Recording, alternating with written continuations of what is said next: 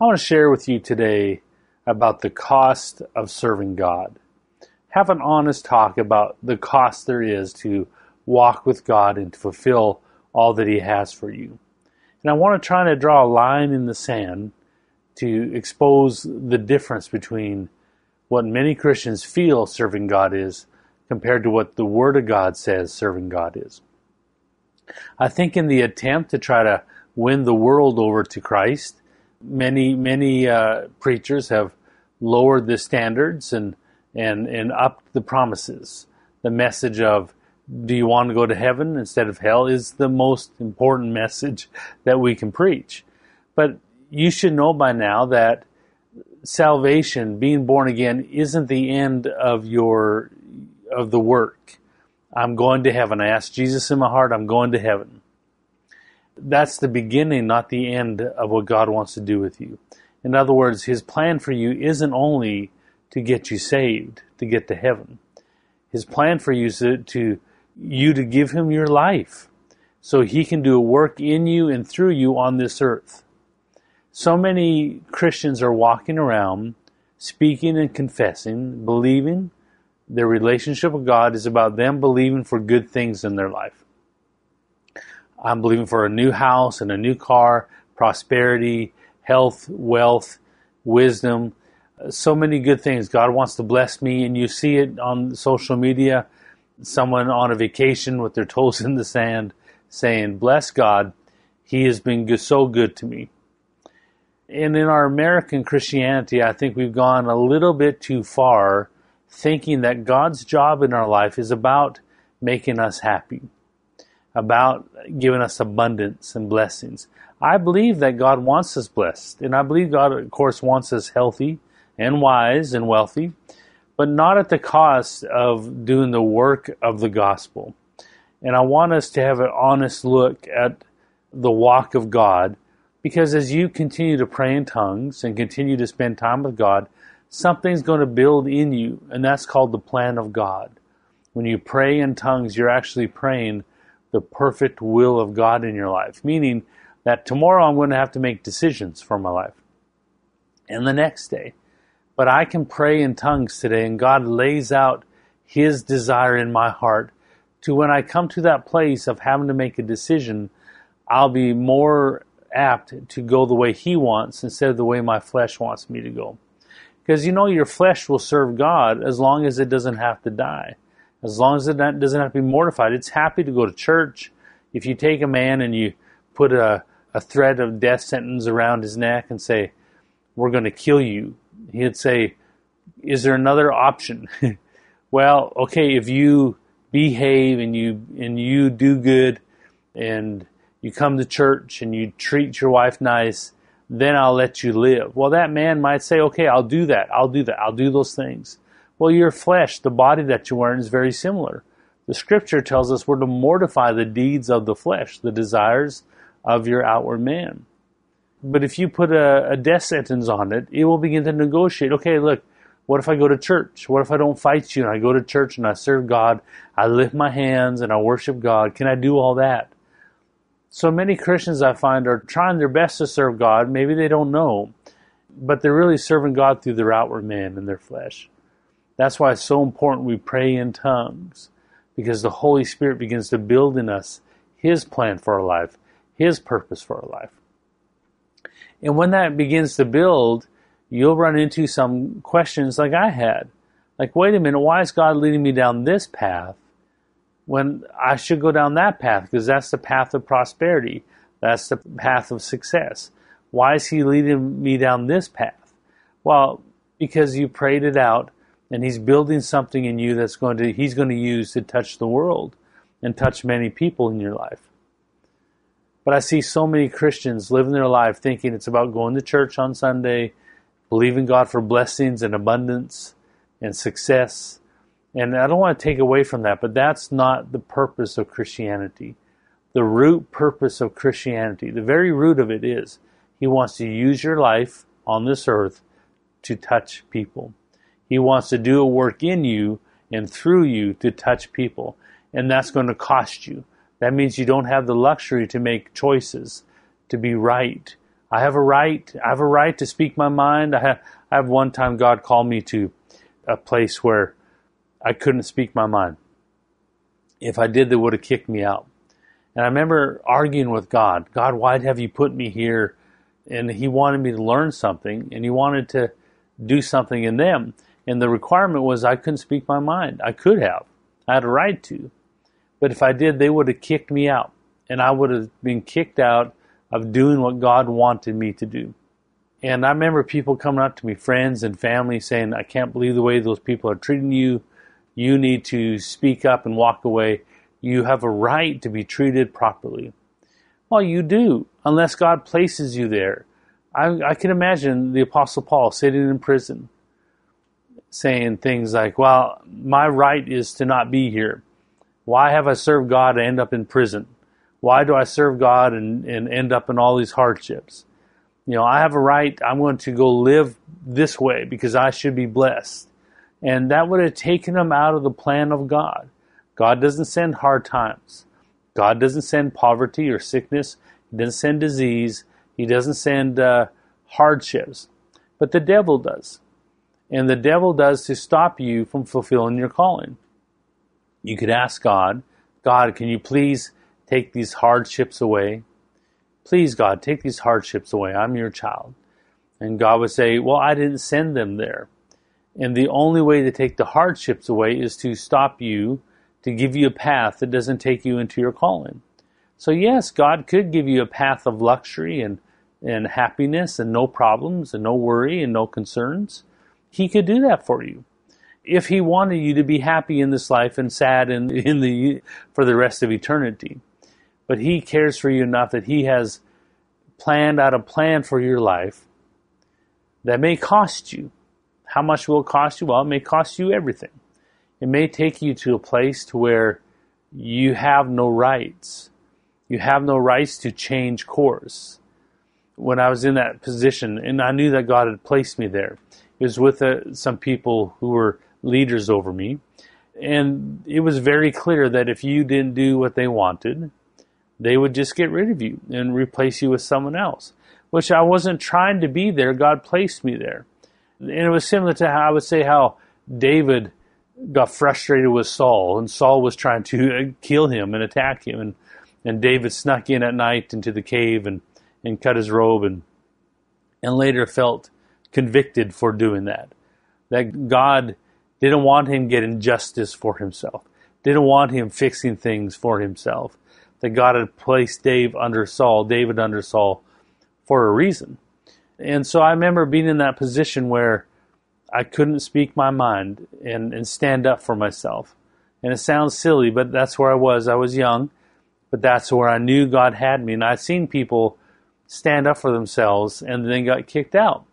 Well, if I got kicked out because I stood up for myself for not being treated right, then that would have stopped me from doing what God told me to do. And I was there for years, and I learned that God was my source of everything. I learned that God was my source of provision, my source of self-worth. I learned so many wonderful things in that time of hardship. And God placed me in that time. And when the time was for me to leave, when God said, I need you to leave this place now, I spoke my mind and said, it's time for me to go. And they had told me that I wasn't supposed to go. God told them I was supposed to stay. And I said, I'm sorry, but God told me to go. And they offered me to stay, and I said no. And they were shocked that I could stand up for myself, because they thought that my ability to stay there and not stand up for myself was because I was weak. It wasn't because I was weak. It was because I was obeying God. And it's important you know this, that there's times in your life where God may direct you into situations where it's not about you. It's not about your happiness. It's not about your success in the moment. I think so many people don't have any faith in God with their life, so they're constantly wanting all the blessings right now. I think that's in our society why everyone's so much in debt, because they can't wait to save. They want to buy everything now. And well, it's not like that in the kingdom of God. The kingdom of God isn't about you.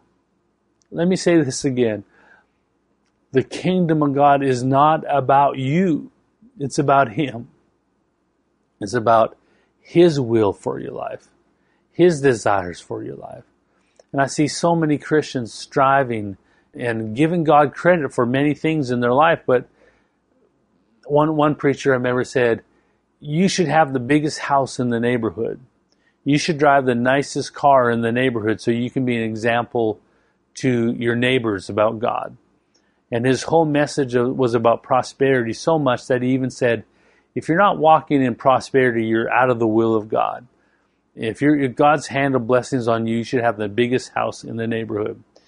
And I remember thinking at that moment, because I didn't have the biggest house. In fact, I wasn't living with a lot of wealth at the time. But I was obeying God. And I thought, well, the biggest house in the town was owned by someone who owned like a bar and a strip club and alcohol sales. That guy had the biggest house. Was that the sign that God's blessing him?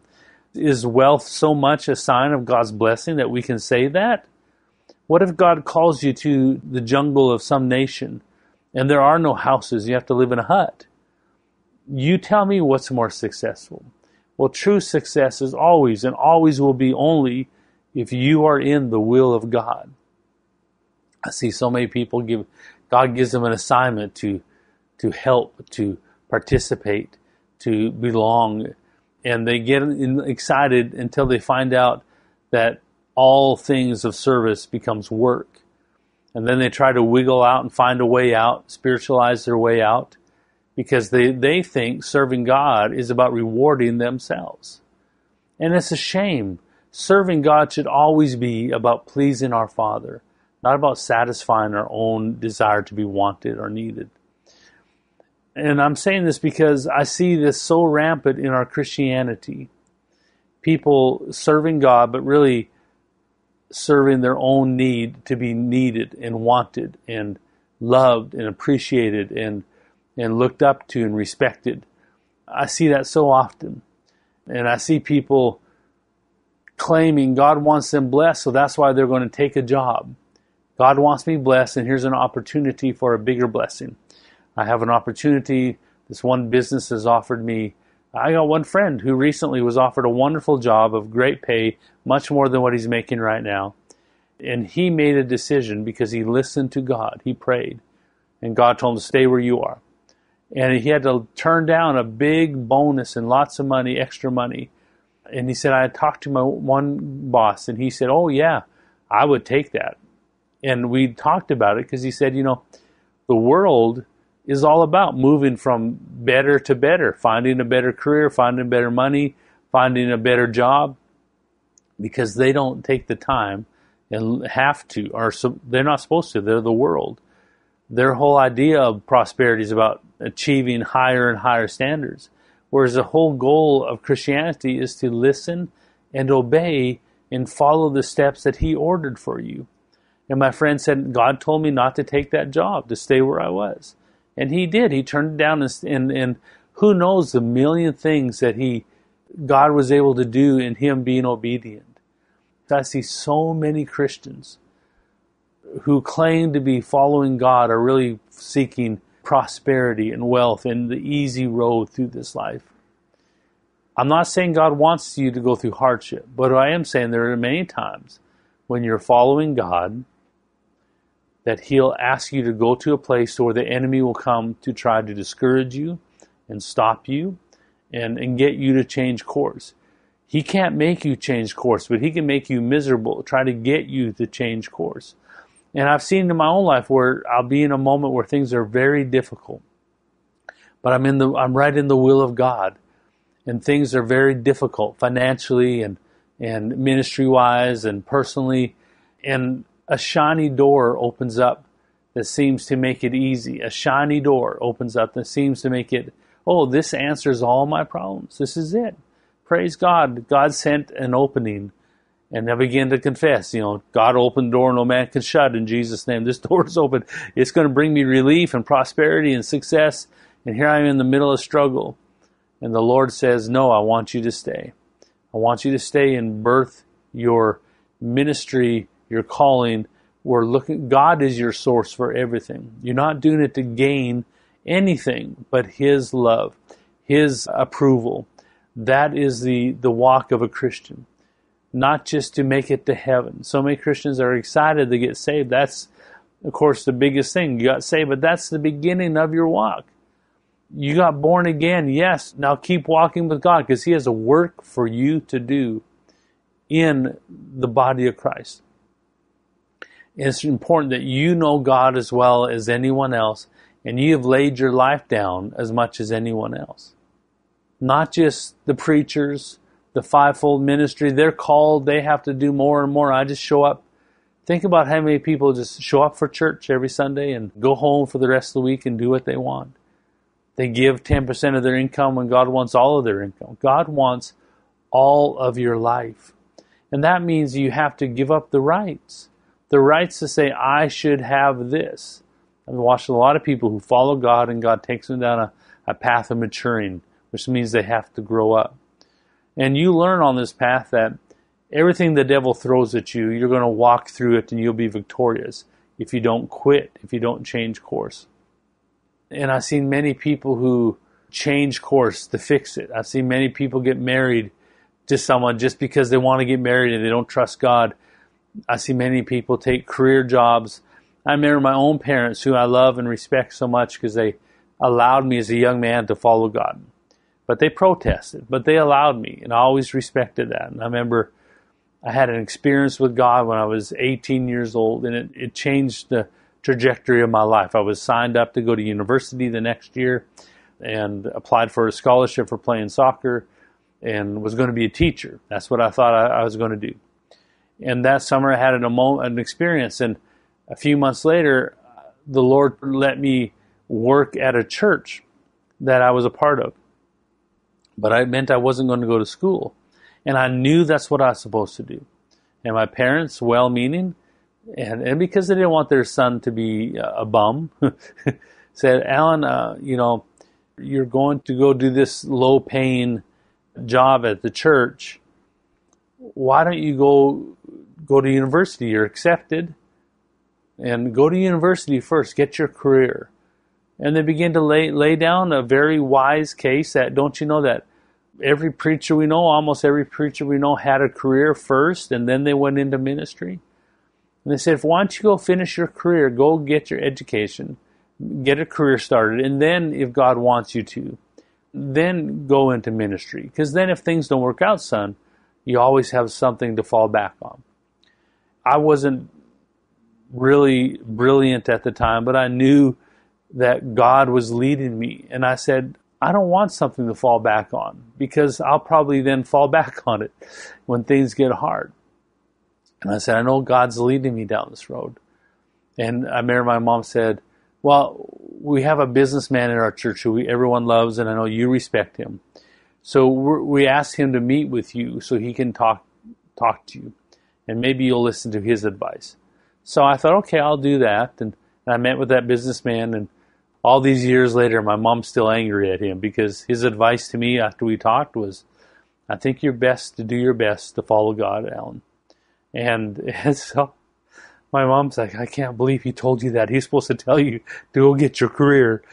But thank God for godly wisdom, because my whole life changed because I followed God and not the normal pattern.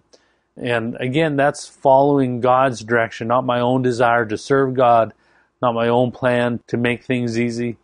And that led me down through time after time, reliving that same scenario of obeying God when it didn't make sense. Obeying God and staying where God had me. Many Christians don't know how to stay. They don't know how to stay where God has them. They keep trying to break out. They keep begging God every day, when is this going to change? When is this going to change? And they live their life like that, their service to God. I've been married over 20 years now. Praise God, to a beautiful woman, a wonderful wife. I don't get up every day and say, okay, God, am I supposed to stay married to her? Okay, God, am I supposed to stay married to her? No, that was my walk, my commitment. I'm married for the rest of my life to her. We're committed. That is a commitment. Why should your commitment to God's path for you be any different than what should be in a marriage? That you're committed to God's will in your life. How many people, they go to church And when I talk like this, I'm not necessarily trying to talk to people who are immature or to people who are babies and don't know any better, really, but to those who call themselves leaders or want to be leaders. Grow up. I see so many people go to church, they attend the church. God sent them there, but they don't like what the pastor taught.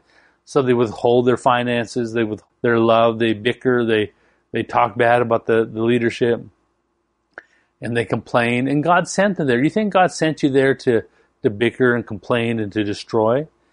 God didn't send you there to do that. He sent you there to grow up and let go of your agenda.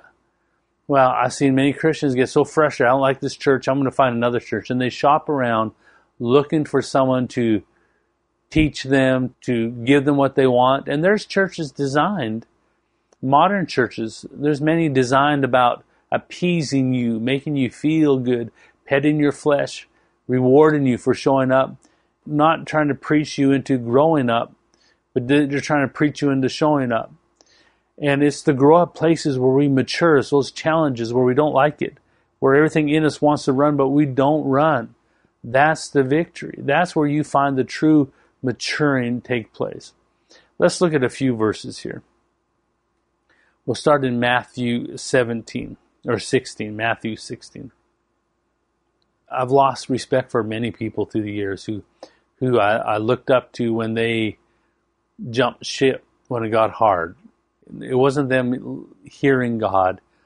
Now everyone says it was them hearing God. I always tell the story when I was running the Bible college, and we had a few rules like no dating in your first year, no being involved in church ministry your first year, only serving.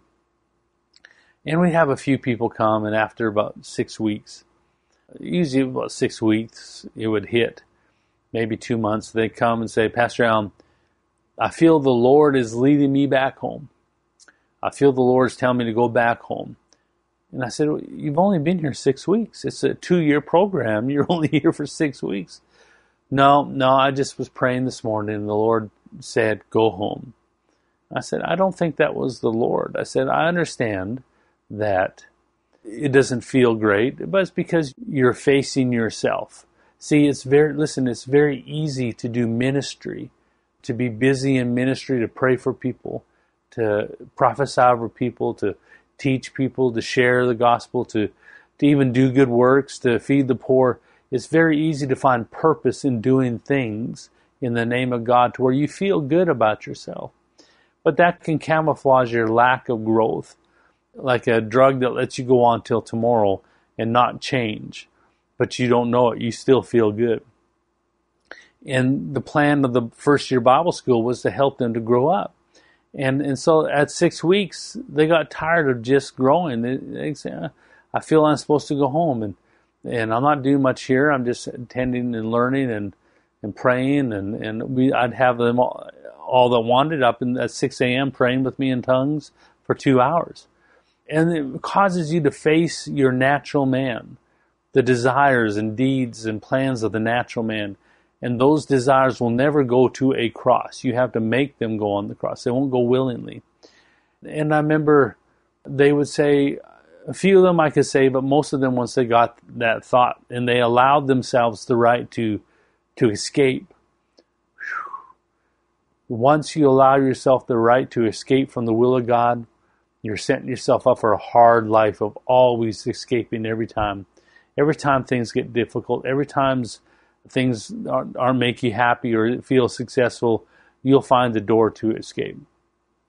Don't open that door. Don't ever open that door to make life easier on you. Because once you do, you train yourself and the devil. That's what it takes. Do you know that if you have a price, that you'll say, for this price, I will stop following God. I won't stop serving Him. I'll still do good works, but it'll be on my terms. If you have a price for that, maybe it's persecution or unhappiness, or if I get this unhappy, I will escape and live my own life and serve God on the side. If I get this poor, I'm going to change course. And if you have a cost, a price that you're willing to step out of the will of God for, the devil will pay it. Is it amount of money? Is it an opportunity? Is it frustration? What is it? If you have a price, the devil will pay it. And then every time God gets hold of you and the Holy Spirit begins to lead you into a place of maturity and growing up, the devil will come back and open a nice, easy door for you to escape to. And that's what happened to all those students. They'd come year after year, about 6 weeks. It happened every year. I had a speech prepared because it was every year. I'd have a number of young men and women come to my office and say, I just feel God's leading me in. And we have our Christianese to make it to where it's not me just being immature. It's not me being selfish or immature. It's God. God's leading me down this path. And I'd watch as they'd say, no, I'm not going to stay. I said, just stay till Christmas. Make it one semester. You can do that. And it was so, the emotion, the fighting of their natural man, fighting them, was so intense that they would escape. And it never failed that I would get a phone call in about 3 weeks after they moved home. That I'd get a phone call. It never failed. Pastor Allen, this is so-and-so. I just want you to know I thank you for all you did, but I really did do well. I really did do right because I'm here at my church. I'm back home with my family, and you know that I am praying more than ever. And you know that I found a great job where I can give double tithe and give extra money to the church. And I'm also been asked to help out with this program in the church, and I've been serving and doing so good. And it just feels so peaceful. And at that time, I wasn't allowed to speak to them as far as try to teach them because they had stepped out of my life as a teacher. They removed me as a voice in their life in that manner, not as a friend, but as a teacher. And I would say, and I wouldn't say to them, I'd just say, well, we love you and we're praying for you and listen, you're always welcome back.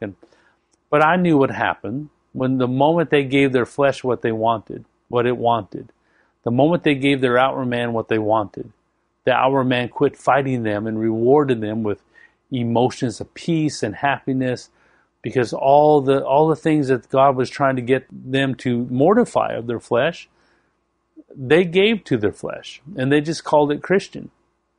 And their flesh said, yeah, I'll serve God. Just don't kill me. I'll do it. Yes, I'll submit. I'll serve God. Just don't kill me. And so they went off and never came back. Had one young man say, Pastor, I'm in debt, and I know what I want to do is I want to quit the school. And understand, my mindset is that God sent them there for a reason. Not to fail, but to succeed. And success doesn't mean it's easy. It doesn't mean you're happy. It doesn't mean you even are perfect. Success means you don't quit. You don't ever plan a way of escaping out of the will of God, no matter where that takes you. This young man said, I'm going to go work an extra job for 6 months, and then I will come back. And then I'll get back on track to following God's will. After I'm out of debt. He never came back. They never did. They never did. One man who I love, who's one of the best young people, children ministers I've ever met, had a job, a factory job. He was older. And I remember him saying to me, Alan, I have an opportunity. I feel the Lord wants me to go full time into working with kids. And that means I'd have to quit my job. But, I'm only 10 years away from retirement, which means if I make retirement, I get to receive finances for the rest of my life to support me. So I'm going to keep working my job until I can retire. And what was happening was God's direction was beginning to mess with his desire to be supported. So in trying to turn that to where it doesn't cost so much, we try to justify it and say, well, I can still do it. I can still do both, right? And we try to intervene in God's direction because we don't want to face our flesh. Do you know that many Christians spend their whole life appeasing their flesh as they serve God? They never come back when they make their plan to go do something and come back. It never works. Never. Never seen it work. All those phone calls would mostly be of how all the good things they were now doing. Now I am double tithing. I'm giving more money than ever. I am busier in the church than ever. Because when we decide to disobey God, the first instinct is to serve more, to make more sacrifice, so that we can kind of appease God. Say, God, I know I'm not doing exactly what you wanted, but you're not that smart. I'm smarter than you. I'm going to do it this way. But to make up for me disobeying you, I'm going to go do it. I'm going to give you more money. I'm going to give you more time. But we know from Scripture, what does it say? It's better to obey than it is to sacrifice. God has a plan for you, and you'll never fulfill it if you allow yourself the right to escape. And there's a lot of training that happens when you follow God that is not spiritually based. It's not just about learning how to pray for people and raise the dead. Most of the training that God's placed me in is about growing up in my spiritual man, growing up in my character, to quit fighting for my own way and allow God to bless me and walk me down the path wherever it might lead. Too many Christians justify living their own life because they quote verses. I'm a child of God. God wants me blessed. My Father owns the cattle on 1,000 hills. I should have 14 beautiful houses and Lear jets and nice cars. God wants me blessed, and they go find and seek opportunity to be blessed. And they say, God bless me. I wonder if Paul would send out on his social media a picture of his feet in chains, saying, look at glory to God for this day. What a blessing he has for me today. The blessings of God, the following of God, doesn't always lead to sandy beaches and honeymoon suites. Sometimes it leads to change and chains and sacrifice and hardships. God's goal is to bring a revival to the world where they experience the power of God, and the devil is set on stopping it.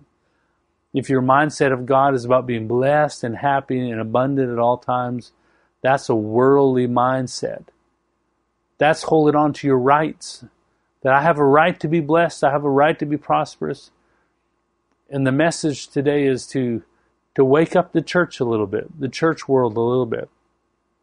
Most in the church world won't want to hear what I'm saying. They're not interested in this. And that's because the only reason they came to church, because someone said, God will bless you and give you a great happy life and health and wealth and family. So come to church, go to heaven, and then have a great life, this life. But I don't see that in Scripture. I don't see that when Paul is prisoned and shipwrecked and beaten and attacked and abandoned and turned on by his friends. I don't see that in Scripture. I had one man I talk about quite often. His wife married him, and the Lord told him to go to a country with a jungle, and sent him in to find a tribe. And on this tribe, he found that they only spoke their language. They didn't have written language. So he spent his whole life, think about it, took his wife there, drug his wife to the jungle. They lived in a hut in the jungle, and no Wi-Fi, no air conditioning, no fridge, no electricity, no phones, no mail running. This is in the jungle with the tribe. And that man spent his whole life, he first learned their language, then he created a written language for that tribe. And then he wrote the Bible in their language, and he taught them how to write in their language, and then he taught them how to read in their language, so then they could read the Scripture and get born again. He invested his whole life into that little tribe, and his wife and kids grew up there in the jungle because they were obeying God. Now, at what point can he say, God, I have my kids here. I should be raising them in a nice school, in a nice home, in a nice city, and they should be looking for prom and sports, but we're just here in the jungle. See, that's a sacrifice that God wanted them to make. And they could have justified changing their course at any time because they wanted to live by what they deserved in this world. The first thing you should learn when you're a Christian is that you want to give up your life here so you can spend a life in eternity with God when He says, well done, good and faithful servant.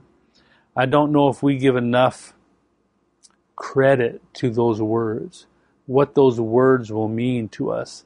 I think it might be the single most important prize of all of eternity, to be able to pass that line where Jesus says, "Well done, good and faithful servant." To hear that, I think, will mean more than all the pleasures, happiness, success we could have in this lifetime, times a million. But yet we find many Christians in this world are seeking after prosperity and happiness. I like prosperity. I like happiness. I want those things, but never at the expense of following God. I remember the time he spoke to me and told me, "I don't want you to travel and preach. I don't want you to have a job. I want you to sit and pray and get to know me." And that was the hardest 2 years of my life. It was torturous. Listen, it was torture, because I had pastors calling me, inviting me to come preach. I had opportunity to do many things, but the Lord told me to sit and pray and get to know Him. And that meant I had no income. We didn't have money saved up. We didn't have donors. It was simply obeying Him. I remember it was a torturous fight between me and my outward man. The outward man complaining and punishing me for not fixing it, for obeying God. How dare you obey God and make me just sit here? We can go make money. We can go preach. Don't you know people want to hear you preach? There's people out there dying and going to hell because you're not preaching. And I had to obey God. And what happened was there was a fight I had to go through where I had this giant on the inside of me, bigger than Goliath. Let me tell you, this sucker was huge. And it wasn't poverty. It was that I felt unworthy. I had an unworthiness in me, in my natural man, that said, "I'm not good enough for God to take care of. He'll take care of other people, but not you, Alan." And when He told me to sit and pray and not to work, I said, "God, let me get a job. I'll work. I've worked since I've been 13 years old. Let me work." No, I couldn't work. I had to sit and pray. I couldn't tell anyone my needs. We just prayed and we obeyed God. And it was a war, but it was between me and me, my inner man versus my outward man. And my outward man kept coming up with scenarios of justifying, abandoning, escaping what God told me to do. Too many Christians escape from what God has them to do. And they never grow up. They'll never fulfill their walk on this earth. They'll go to heaven, praise God, but they'll never hear, "Well done, good and faithful servant." They jump ship anytime it gets uncomfortable, it gets hard. They run when it gets hard rather than walk in the will of God. It's in that will of God, in the hardships, when you're enduring, and you get up the next day and you think, I can only make it one more day, and then I think I'll die probably. I can't make another day.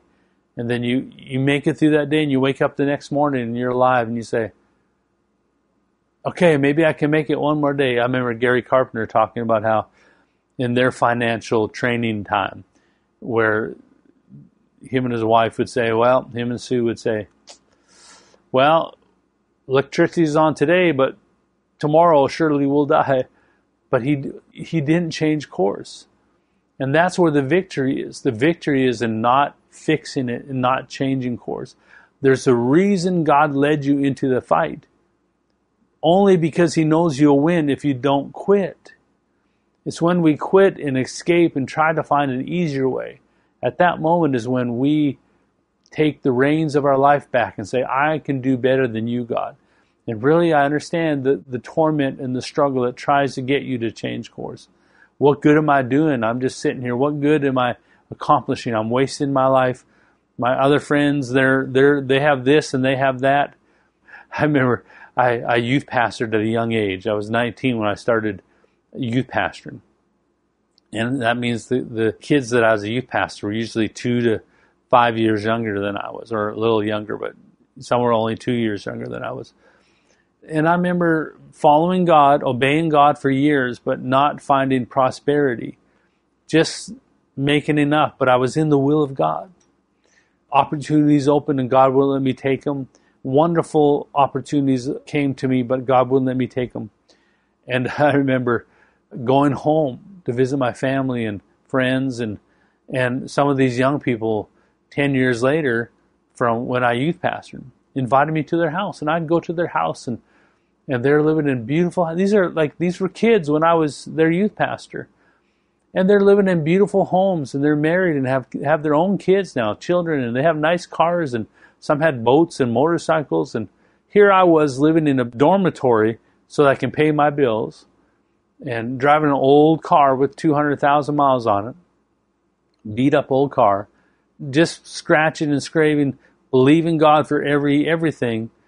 I'm with these young people who are walking in normal life, like they're successful and they're happy, and I didn't go into depression, but I thought, God, what is this? And He reminded me of how important it was for me to follow Him.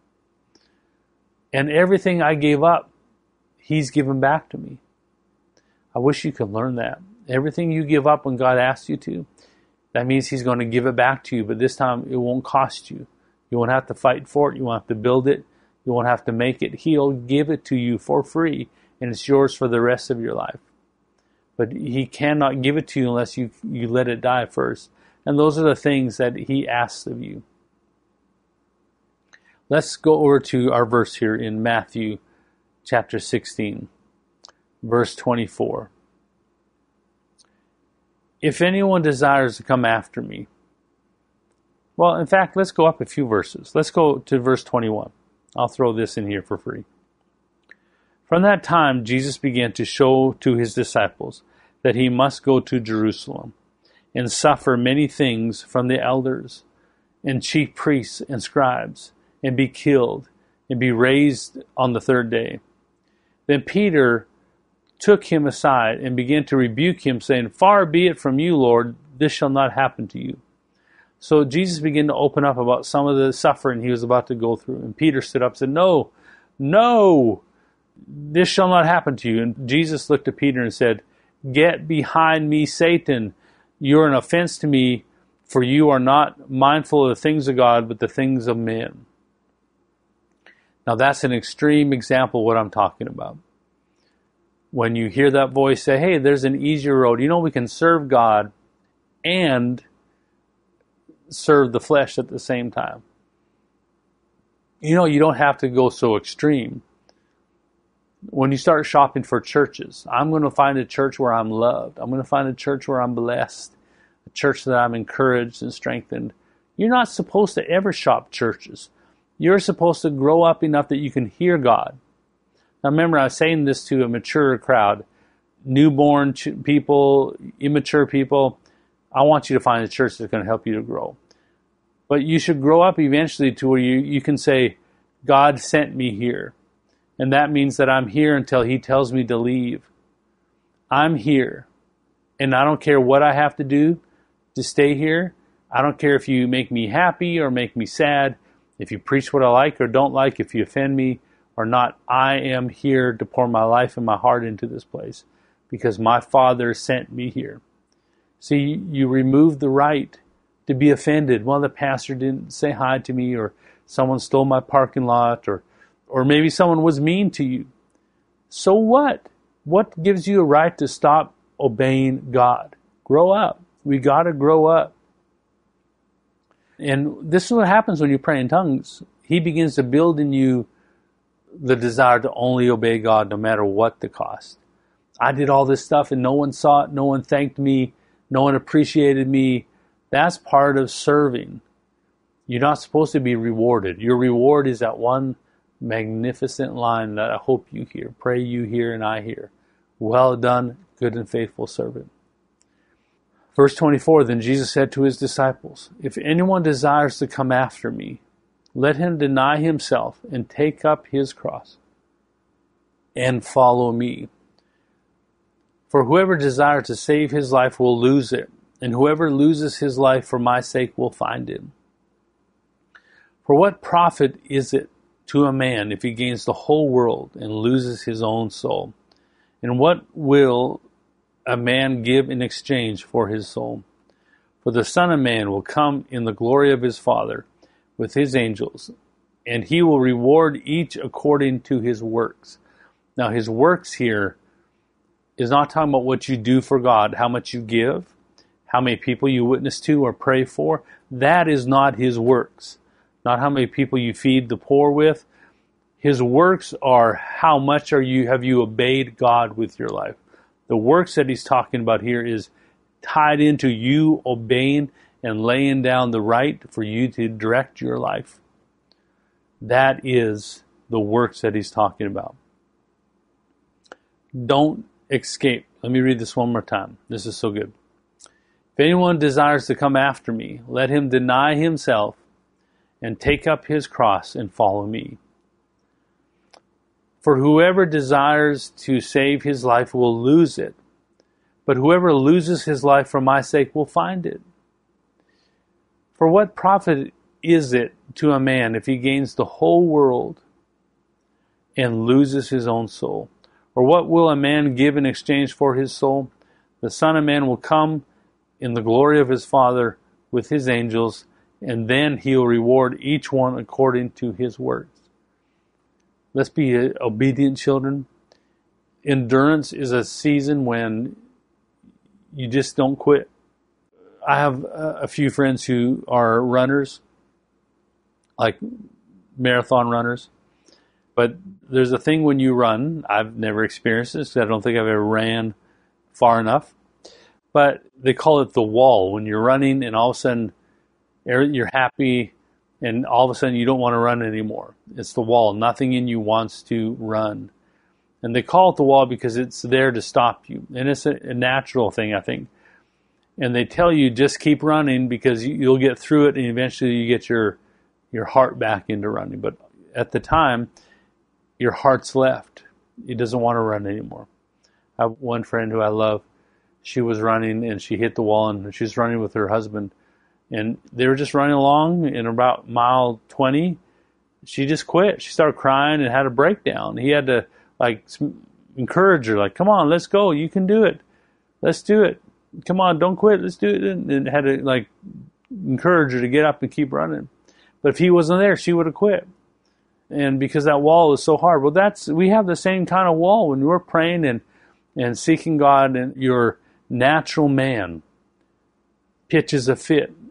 It releases endorphins or chemicals of defeat, discouragement, frustration, unsatisfaction, and everything in your natural man says, I'm not going another step.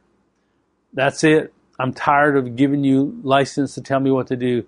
You're messing up, and it begins to punish you. Why are you making me follow another man's will? Why are we following the will of God instead of following the will of religion or the will of your flesh? And when you hit that wall, that's when endurance is important. It's easy to serve God when it's easy. It's easy to follow God when it's easy. But when it's hard and when nothing in your natural man agrees to going into God, are you still going to show up the next day? Are you still going to be faithful in the little things? Are you still going to be obedient to what he told you? Are you going to find a way to fix it? And in our Christianese, we find it by saying, the Lord is leading me to do something easier. I'm going into an easier road. That's what the flesh does. You made a way of an escape. You found a way to escape. And of course, you're not going to say, well, I'm just too carnal. I'm too lazy. I'm too selfish. I'm stopping here. I'm going to find a religion that lets me pray and lets me serve God, but doesn't make me mortify or die to my flesh. Doesn't make me serve without reward. That's our Christian language. Is, the Lord's telling me.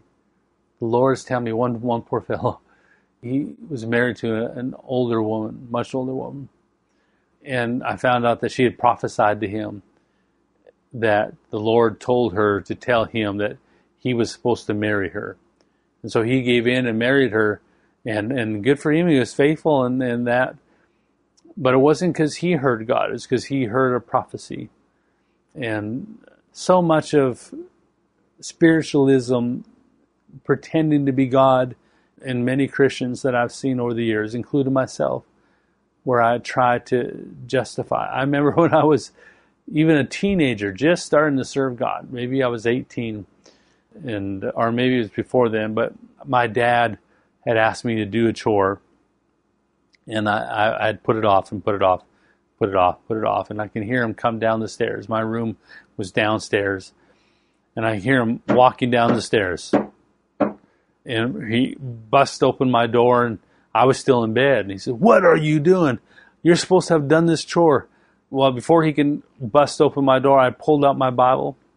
I looked at him with puppy dog eyes and said, but Dad, I'm just reading my Bible and praying.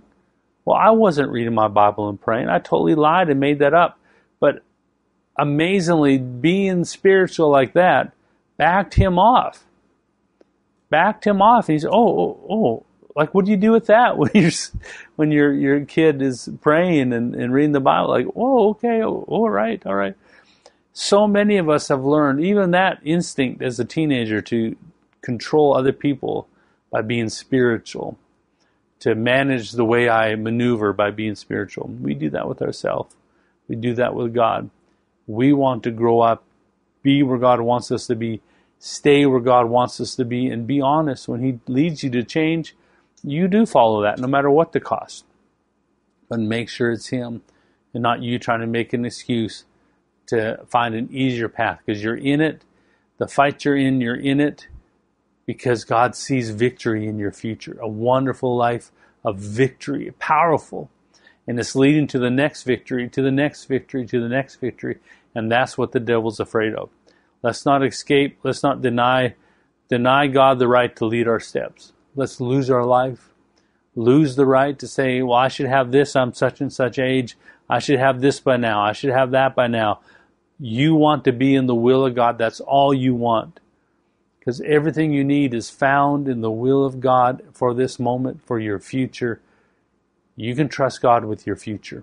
Walk with Him. I love you. Let's pray.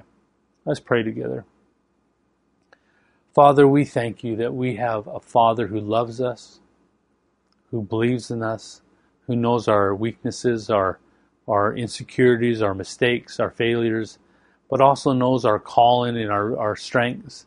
And that You desire to take our life and build us into the people of God that You want us to be. To help us to mature, to overcome the direction of our flesh, to overcome the desires of our flesh. You have wonderful things in store for us. So right now we pray as we pray. I thank You that Your grace is coming upon us right now. Your strength is the strength we need to stay in Your will.